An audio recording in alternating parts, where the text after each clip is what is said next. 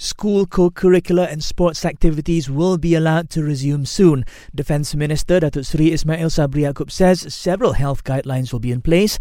Among others, parents must give written consent for their children to take part in such activities, while there are also rules on the use of changing rooms and ensuring that all related equipment is regularly sanitised.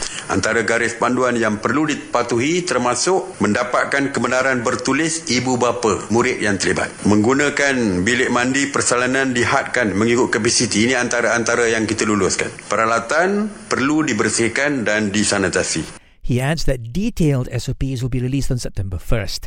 On another note, Datuk Seri Ismail says police took action against 93 people yesterday for breaching recovery MCO rules. This includes 9 who failed to wear face masks in crowded places.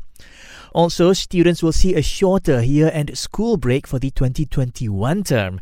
The Education Ministry says the 3-week break will be similar to this year's holidays, which will start in December instead of November. Earlier this month, its minister said the shorter break was to help students catch up with lessons. Elsewhere, the government is looking to make the use of its COVID-19 contact tracing app, MySejahtera, mandatory for all business premises. The Special Functions Minister says it's in talks with the Attorney General's Chambers and National Security Council on implementing this.